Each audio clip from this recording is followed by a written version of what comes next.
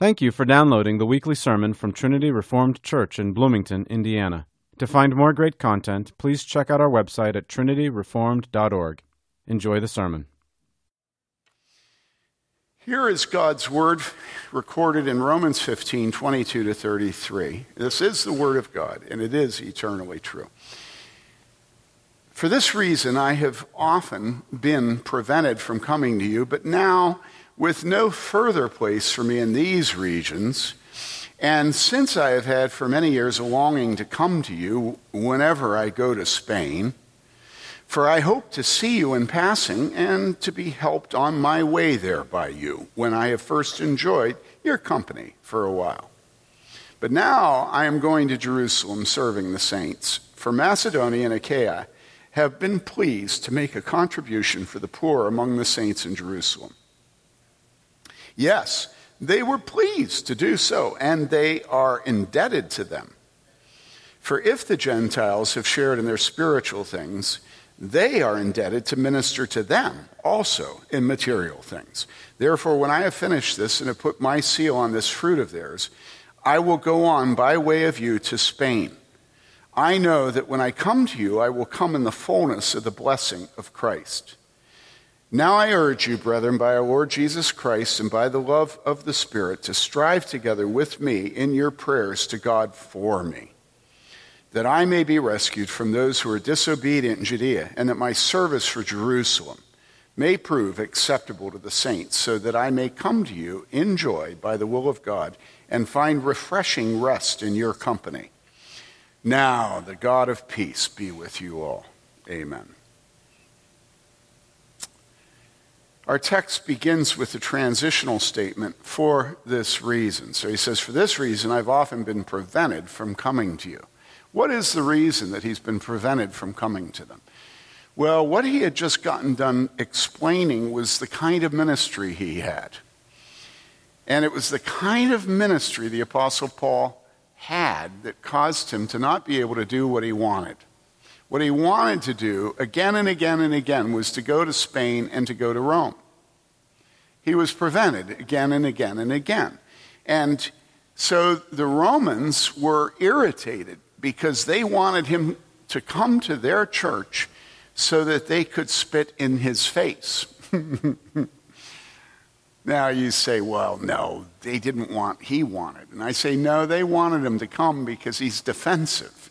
You know, don't worry, I want to come. And you say, well, why would they spit in his face? Well, because that's what people do with pastors. You know, people want to have the guy there so they can tell him exactly where he's wrong and what he's failed to do. And you know that Paul spent his whole life having that happen in church after church, right? You know? It's like they love him, but they hate him. Are you with me? They hate him, but they love him, right? And so the Apostle Paul is saying, listen, I'm not trying to hurt your feelings. I do love you. Now remember, he had never been around them. What a sweet thing that the love of Jesus Christ spreads to those we've never met. You all have noticed this. You can go to anywhere in the world, and you can recognize Christians. Again and again in my life, I've been being served by someone, and I've just had a sense, and I say, you're a Christian, aren't you? And they always say, yep.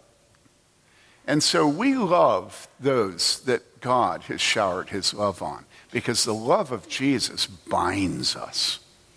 And it's such a sweet thing that love covers a multitude of sins. I was just talking to a man about him having been resentful about us for a couple of years and how close he was to leaving. And I knew there was another time where he was close to leaving for quite a while. And I said to him, but you love us. We love you. And I didn't say it, but what I was thinking was, how stupid.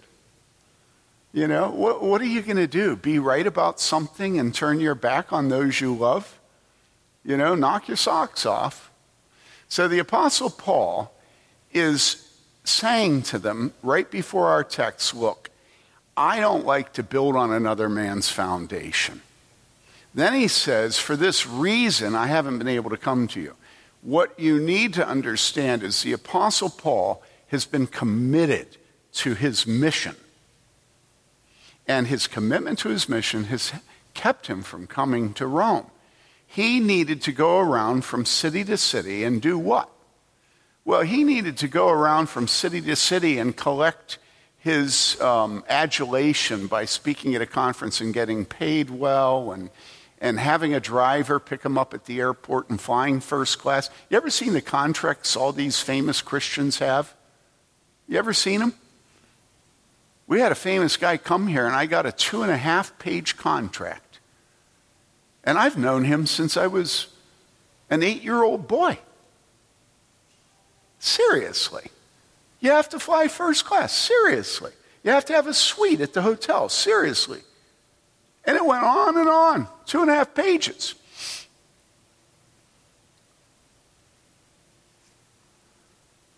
Don't ever forget who you're dealing with when you choose to have a hero online and at conferences. I know these men. That's why I keep warning you against them. And the only person I haven't warned you against is John Piper. That's all. Do you hear me? Now, think of the Apostle Paul and the indignity of his work. Did the Apostle Paul go around and collect kudos and attaboys? No. As a matter of fact, what was the nature of his work? Well, let's think about farming for a second. There are different kinds of jobs connected with farming. There is baling. There is picking, running a combine, the fruit, picking the fruit. There is cultivation.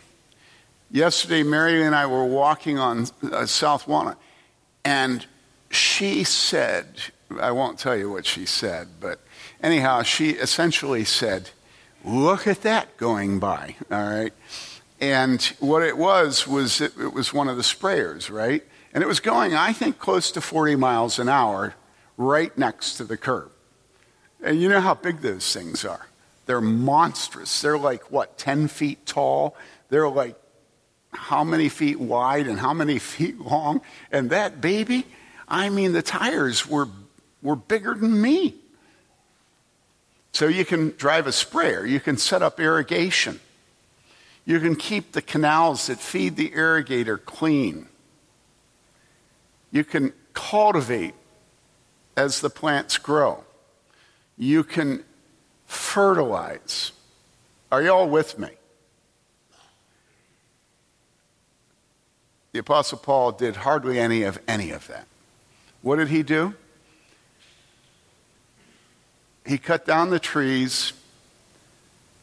He dug up the stumps. And then he broke the hard pan with a plow. And then he planted, and then he left. Are you with me? That's the difficult work. And he said, because of these things, therefore, I have not been able to come to you. What was he doing? He was evangelizing. I wanted to read the section of what he said in the Areopagus in Athens. You read that, and ever since I've come to Bloomington, every single time I think of preachers today, I compare them to the Apostle Paul in the Areopagus. And I think there is not a man alive today who is being as fearless and bold with the gospel as the Apostle Paul. You read that account of what he did with his life, and it was extremely difficult. He referred to them as ignorant. This is Athens people. Ignorant. In the past, God has overlooked such ignorance. Think about that. Think about going to a faculty senate meeting at IU or Harvard Square, In the past, God has overlooked such ignorance, but now he demands that all people everywhere repent. How do you think that would go over? Huh? Now, this is his ministry. He says, for this reason, I've often been prevented from coming to you. But now, with no further place for me in these regions. And then he explains that he's not just coming, that he wants to come, but he's not just coming, okay? And he says this, and since I have had for many years a longing to come to you. Why did the Apostle Paul long to come to them? Well, we know later that it's because he was convinced that he would find refreshing rest in their company. All right, so it says that in the text. So he longed to come to them. But it's also clear that the Romans didn't think he wanted to come. And so he's having to defend himself that it actually is his commitment to his particular calling. And so for some reason, he's been set aside again and again. But he is, are you ready for this? Everybody awake? He is, you ready? It's clear that he is aspirational.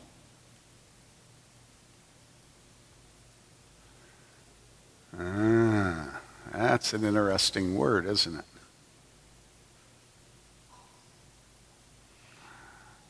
Now, why am I getting you to think about the word aspirational?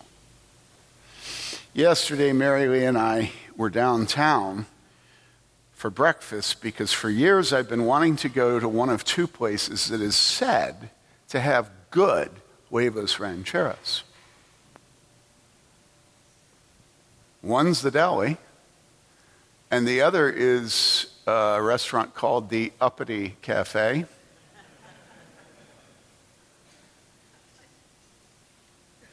And when I was at ECC, certain individuals who I will allow to remain nameless were very fixated on meeting me for lunch at the Uppity Cafe. So since I've left ECC, I don't think I've been there once, because it was just too uppity for me. So yesterday, all I wanted was huevos rancheros. Now, Mary Lee actually ended up eating them, but let's not get into the menu. Oh my goodness, I had forgotten how aspirational the simple fact of a meal could be. I was there at 10 o'clock in the morning, and there was this, okay, I've got to watch my language. Okay, what? Well, okay. There was this woman. See, I don't like to refer to you as women and then use that word about her.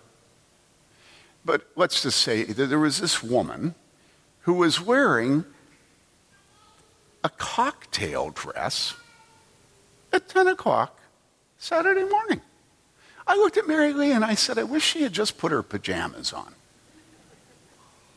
It was like, seriously, now maybe if it was in the evening, everything would have struck me completely different. But it's Saturday morning. And there was black everywhere. If you want to know if any business is aspirational, just look at how much the black content is. And I'm not talking about skin. I'm talking about clothing. And it was, it was like Jerry Clower. Oh, sir, we don't have television in this, You don't? Well, they got television in those 88, 89 places, Oh, but our clients don't want to be disturbed by the television. Listen, if there's one thing that I have noticed in the last 20 years, it is the complete movement of young people into living aspirationally. And it is appalling to me. It is appalling. The cheapness of the way you live your lives, where all you want is to be known for your clothing and your haircuts and your shoes. I abominate it.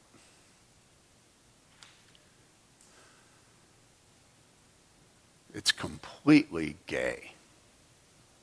And you say, no wonder you got censored on Amazon. I say, no, I'm not talking about gay. I'm talking about gay. Well, what are you talking about? I say, it's soft man. It's effeminacy. It's effete. Do you not know these words? Men have always known these words.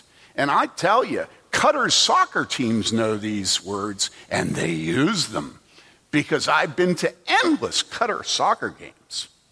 And all the kids of the rich people on the east side are the only ones allowed to use these soccer fields because they can pay for them. You realize this.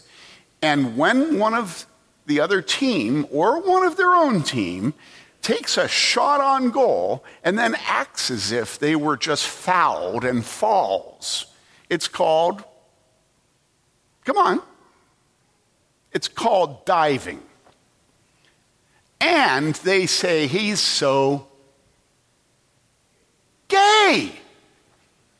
And so again, don't you judge me for using the language that's used everywhere in the world that I live in. And so you're aspirational about your haircut. You're aspirational about pumping iron. You're aspirational about your countertops. I'm aspirational about my ZTR. What has happened to us that the church is not aspirational about the gospel of Jesus Christ? Do you care about the growth of the kingdom of God? Or do you just care about your countertops and your flooring? Now you say, Tim, shut up. I say, okay. But would you think about it, please? The Apostle Paul is describing his aspirations. Do they bear any resemblance to your aspirations? And you say, well, that's what he gets paid for. I say, oh yeah, that's the one thing you know about Paul is how he got paid for it. You know how he got paid for it? He got shipwrecked, he got stoned, he got beaten, he got starved, he got imprisoned. Well, yeah, but I mean, it was his, and this is what you'll say, it was his calling. And I say, oh, so I'm the only one that has a calling here? You know, isn't that convenient?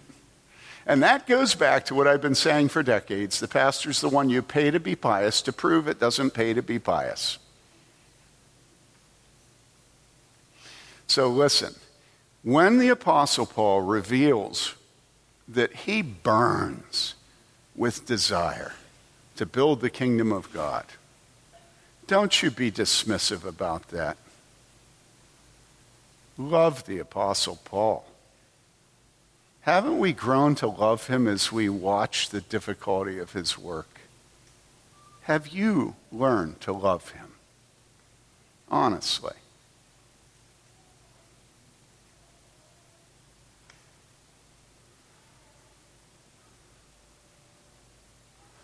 And so the Apostle Paul says, I've wanted to come, but I have something else I have to do. Now, what is the something else he has to do? Well, it goes on and it says this.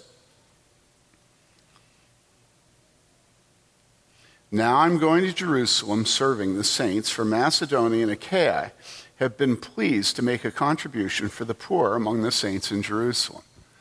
Now, listen, this is weird. Think about this. He's just gotten done telling them that he will not go anywhere, what? Where he's going to build on somebody else's foundation. You know? Let's see now. Jerusalem? He's going to go to Jerusalem. Is there any foundation of anybody in Jerusalem? Yeah, I think so. You bet you think so. And would you name him? Let's see. When did that church start? Clue, Pentecost. Oh, yeah. Who was that preached? It's the same guy that the Apostle Paul faced down in front of the whole church. You remember this, right? Remember in Galatians? He faced down who?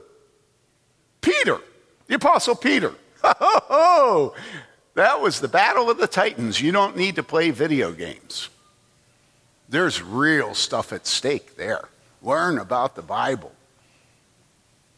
And so the Apostle Paul faced down Peter in front of everyone. And now he's headed to Jerusalem. That white man better come bearing gifts. Now, you know, I just made a racial reference. Did you get it? You know, the old saying about, you know, the Europeans coming to the Indians, the Native Americans. And the saying is, white man come bearing gifts. Okay? Why did I make a racial reference? Well, he's taking money, isn't he? And you say, well, yeah, because it says what? He says, I'm going to Jerusalem serving the saints from Macedonia and Achaia have been pleased to make a contribution for the poor among the saints in Jerusalem. So he's taking money. Where's the money coming from? Macedonia. Where is Macedonia? Where is Macedonia? Macedonia was the first place that the gospel was preached in Europe. Remember, they had the vision of the man crying out from Macedonia, come and help us. And so he crossed over, and do you remember the first city he preached in? It was what? Philippi. Who loved Paul most of all the churches? Philippi. What is the sweetest book in the New Testament? It's Philippians. What was Philippi? Well, Philippi was a Roman colony.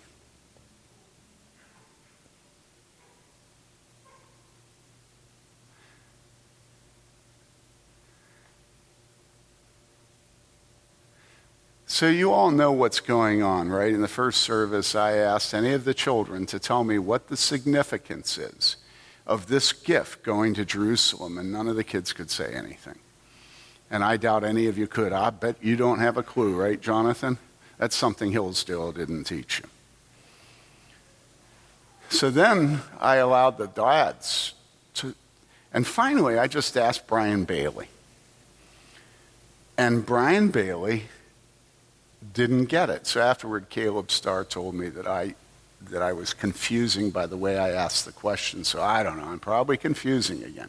But do any of you have any idea of the significance of the Apostle Paul taking a gift from Philippi to Jerusalem and setting aside his gospel preaching to do that with his stamp of approval, his seal of approval? Why did the Apostle Paul do that? Anybody want to take a guess? Who said that? Are you a professor at the university? You are. And what's your subject? Math. Huh. Good job, you beat Brian Bailey. So open that up for them. So what he said was Gentiles sending money to Jews. So what do you think's going on there, Chris? You better be careful, because if you're too wise, we're going to know more what you could do. Go on, open it up. Oh, there's tension. Really? How do you know there's tension between the Jews and Gentiles? Well, there's, of course, the dispute with Peter is over the Judaizers. Oh, he puts two and two together. Imagine that, a mathematician. Keep going. So that created a tension. Now, there was a resolution later, and then that made this is maybe a reconciliatory thing, and it also cements that, in fact, God did call them to the Gentiles. Chris, I am so thankful for that and for you. Now, you all might say, well, why are you mocking him? Well, I'm not mocking him. I grew up in a home where my dad used to sit at the table with the whole family there, and he'd look over at me, and he'd say, you know what Tim's going to be when he grows up? And everybody would say, what? And he'd say, he's going to be a trash man. You know? And that was my dad's way to try to get me to earn a grade sometime in my 12 years of schooling that was above a C. You know? Huh? My advisor threatened me that too. Seriously, you're going to be a trash man. You know, we're so bollocksed up about race, and I keep telling you, it's nothing new. It's just communal selfishness. And it is inextricable from human life. And it is evil. Are you with me? I'm not trying to get you to get used to it. I'm trying to get you to look at it and recognize it and not think that your mission in life is to deny critical race theory. It's so disgusting to me. I mean, seriously. That's what we Christians are known for, is opposing critical race theory. I'm opposed to critical race theory. But I mean, that's so much further behind who we are as Christians. You know, it's like, oh, please. And so here the Apostle Paul is, again, doing the dirty work. And his love for the Gentiles, he's so defensive for the Gentiles. You know, I'm reading in Amos right now, and I came across the verse, let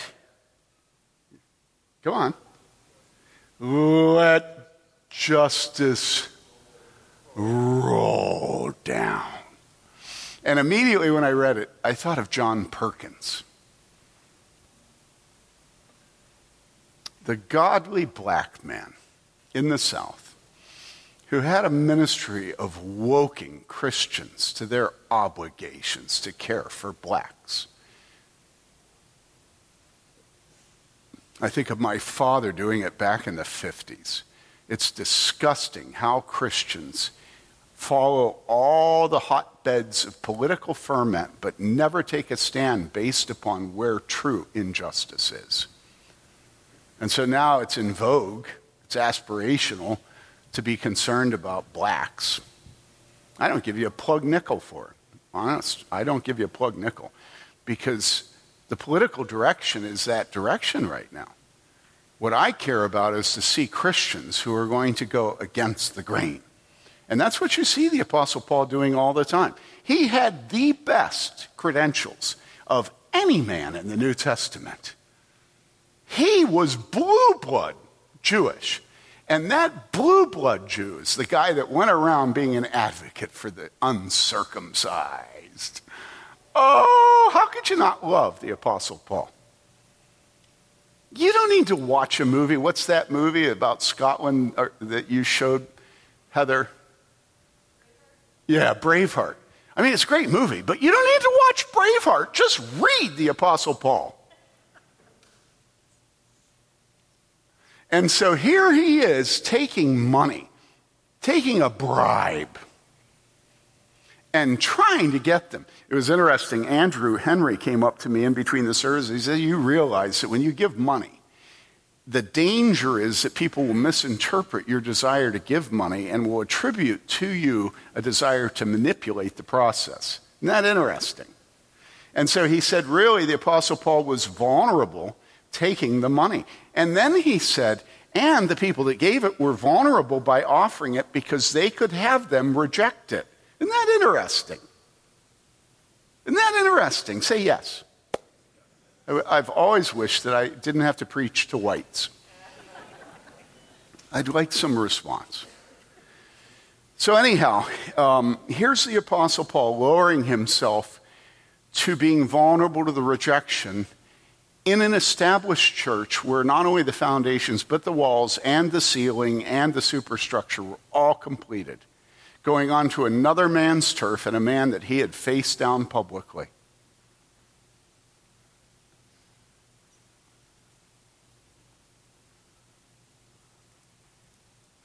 Listen, I want to tell you a secret. The secret is I grew up with two fathers. My original father, Joe Bailey, who spent his life speaking up for the defenseless, having unwed mothers live with us. He was not ashamed to be on the side of the oppressed. He never used his national stature to service himself. Never. And I remember him telling me about a woman that you all have huge respect for. And of course, he and my mother had known that woman and all her siblings and parents for decades. And he said to me, you know, so-and-so won't go to a place unless they get such and such. You know, so-and-so won't speak unless they have such and such numbers. And he didn't say anything more. And I said, well, Dad, what about you? And he just looked at me like, you stupid idiot. Seriously? I mean, he gave me one of those looks that dads will give sons, you know? Seriously. And then he said, I remember him shaking his jowls. He said, Tim, I've never made a decision based on numbers or money of where I will go.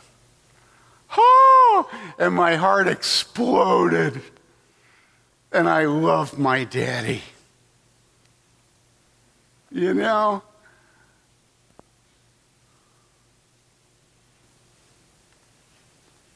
And so here the Apostle Paul is in maybe not quite a Uriah Heep mode, but certainly what can be described as obsequious. You know? Petitional. Aspirational. Standing up for the uncircumcised.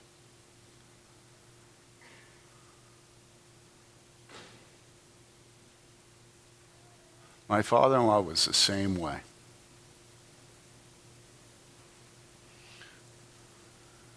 $250 million in today's money that man gave away. His own money. Why? Why aren't I rich? You know, honestly, what a waste. His children aren't rich. I was so proud of him. He gave away all the money from two of the best sellers for a decade or two. And then they gave away all the money from the Left Behind. Market capitalization of $1 billion.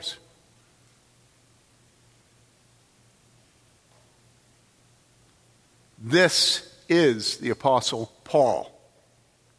The Apostle Paul was not in it for himself. He was not trying to be cute with his haircuts. He was not trying to get a name for being buff. He was not making a name for himself with his countertops or his roses. Although I love roses, sorry. And so I want you to love the Apostle Paul. If there's anything I want you to do beyond loving Jesus as we get to the end of our time in these apostolic books, is to realize what a gift God gave us, not just in him founding the church, but in him leaving a record that makes us realize how humiliating his life was. And you know how humiliating it was? It keeps going in the text because he says, pleased to make a contribution. Yes, they were pleased to do so, and they're indebted to them. For if the Gentiles have shared in their spiritual things, they're indebted to minister to them also in material. Therefore, when I have finished this and have put my seal on this fruit of theirs, I will go on by way of you to Spain. I know that when I come to you, I will come in the fullness of the blessing of Christ. Now listen to this. Now, I urge you, brethren, by our Lord Jesus Christ and by the love of the Spirit, to strive together with me in your prayers to God for me. The word strive is the word agonize. Very intense. It's the word when two soldiers are fighting and one soldier comes to the aid of another one. How? Through prayer. It's not all the Apostle Paul, it's all God. He was the vessel. And the reason he was the way he was, I mean, I'm sure there were genetics and Jewish temperament, you know. I mean, there's a lot about Jews that you can recognize in the Apostle Paul, you know. But it was because of the prayers of the people. The people were agonizing in his behalf in prayer. This is my sin with this congregation, which you have inherited, most of you. I have not taught you to pray. I have other sins that I've passed on to you, but that's the chief one. And the Apostle Paul was so strong, and yet look at where he ends up. He says, now I urge you, brethren, by our Lord Jesus Christ and by the love of to agonize together with me in your prayers to God for me. Isn't that beautiful? So you pray for your pastors. The temptations in the ministry are awful. And you think, well, yeah, I imagine it could be discouraging. Discouraging is, yeah, that's true. But it's so much more than that.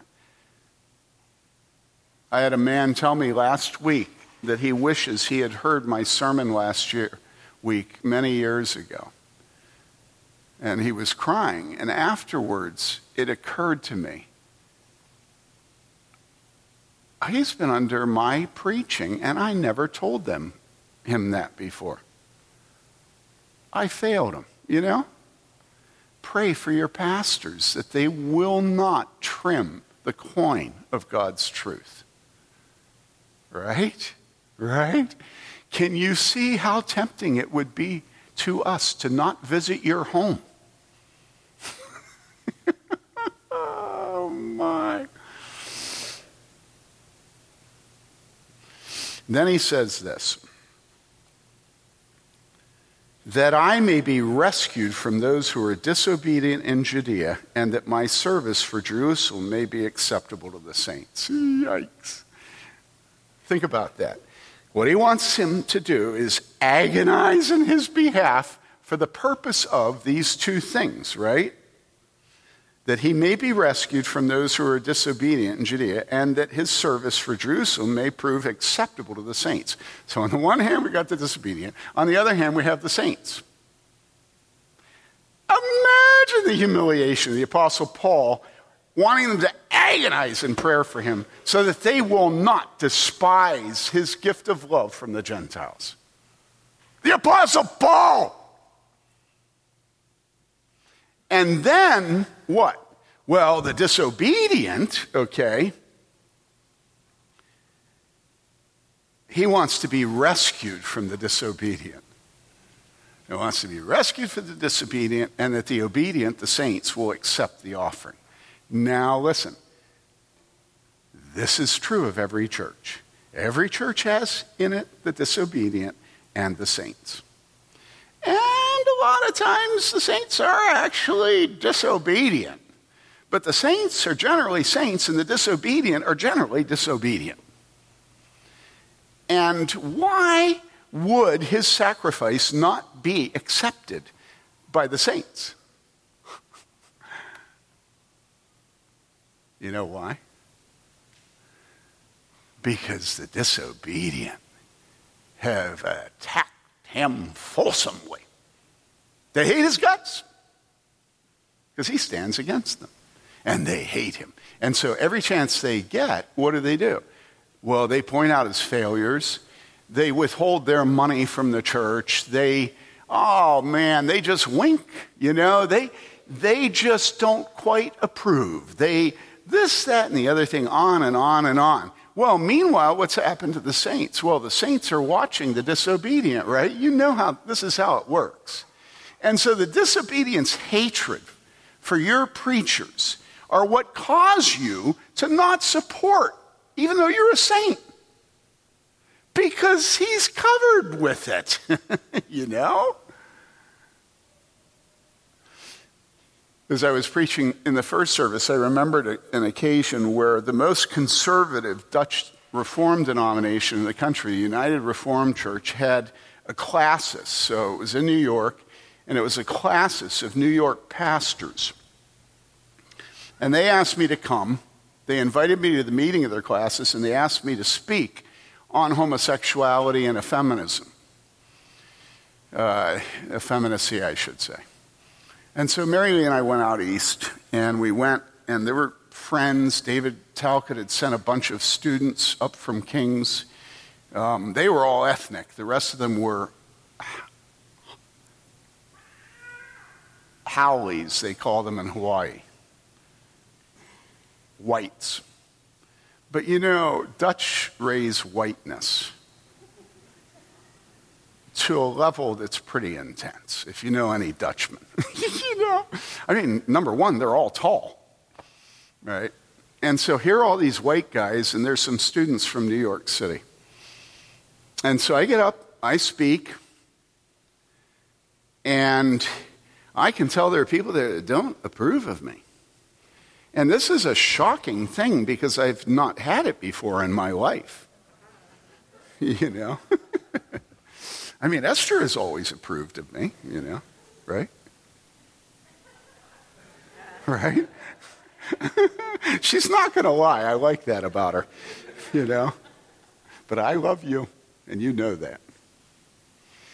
And so I'm talking, and all of a sudden, this pastor from Washington, D.C., just interrupts me. Now, I'm going to tell you the story. The story is that I was talking about the failure of the church to preach God's word on sexuality, and that it was a shame. And then Mary Lee and I had been listening to Moby Dick on the way out east, and I'd listened to that stunning sermon. Am I channeling you, Anna? You could probably give it from memory, couldn't you? I'll bet you could. And do you remember the one statement in that sermon? It's the best sermon I have ever not heard in my lifetime. Seriously. And at one point, he says in that sermon, just in passing, he says, the pulpit leads the world. And that was so true to me. I'd never heard it before. And so as I was speaking about the abandonment of the preaching of God's word in the conservative church in my lifetime, I said, the pulpit leads the world. I didn't quote Melville. I just said the pulpit. And this man who was just waiting for his reason to explode against me had found it. Where does it say that in the Bible? You know, I'm giving this message, and he just explodes at me. Where does it say that in the Bible? And, you know, I hadn't expected these dignified Dutchmen to just explode, you know? And so I had to think, and I said, well, you know, actually, the entire Scripture says this. It's everywhere in Scripture that the pulpit leads the world. Then I began to go through texts off the top of my head. I hadn't thought that I'd be attacked on the power of the proclamation of the law and gospel of Jesus Christ by pastors in the Reformed tradition, you know. But I was thinking quickly.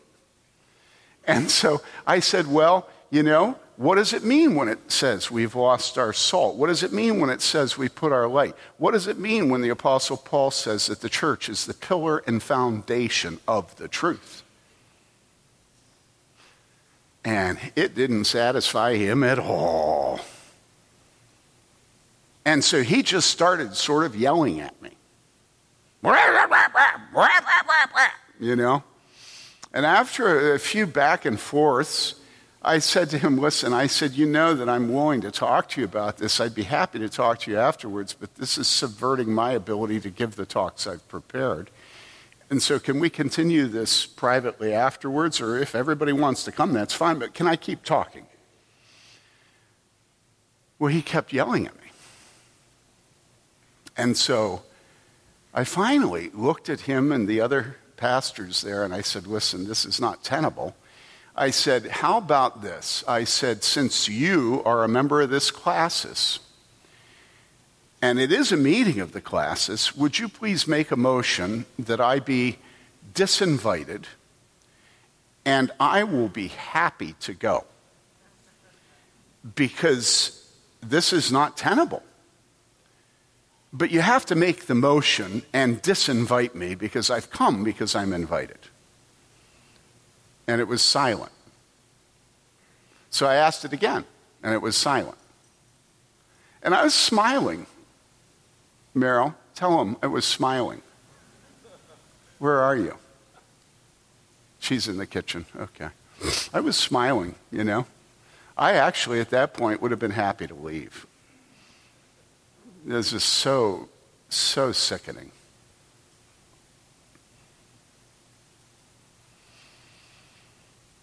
But none of them were man enough to make the motion. And so I said, okay, then if you're not going to make the motion, disinvite me, then what I would like you to do is be quiet and allow me to do my work.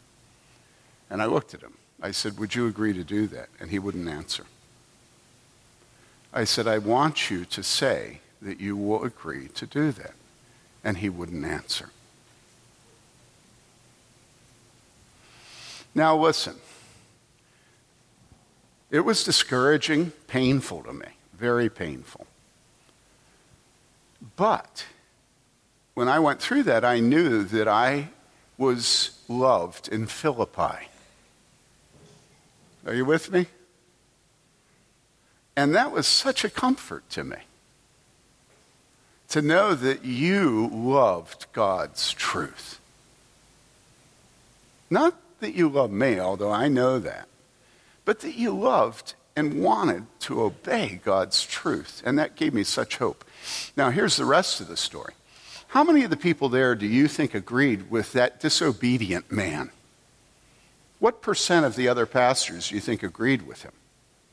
Remember, they had invited me, and they knew what I was going to say. I'm going to guess that 2/3 of them agreed with everything I said. Okay?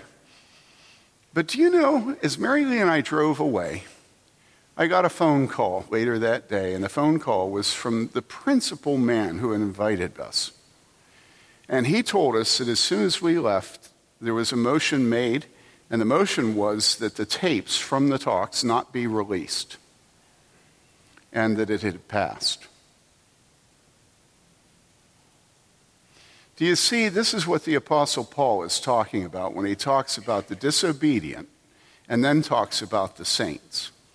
He says, the disobedient, that I not be destroyed by them, but the saints, that they accept my gift, our gift.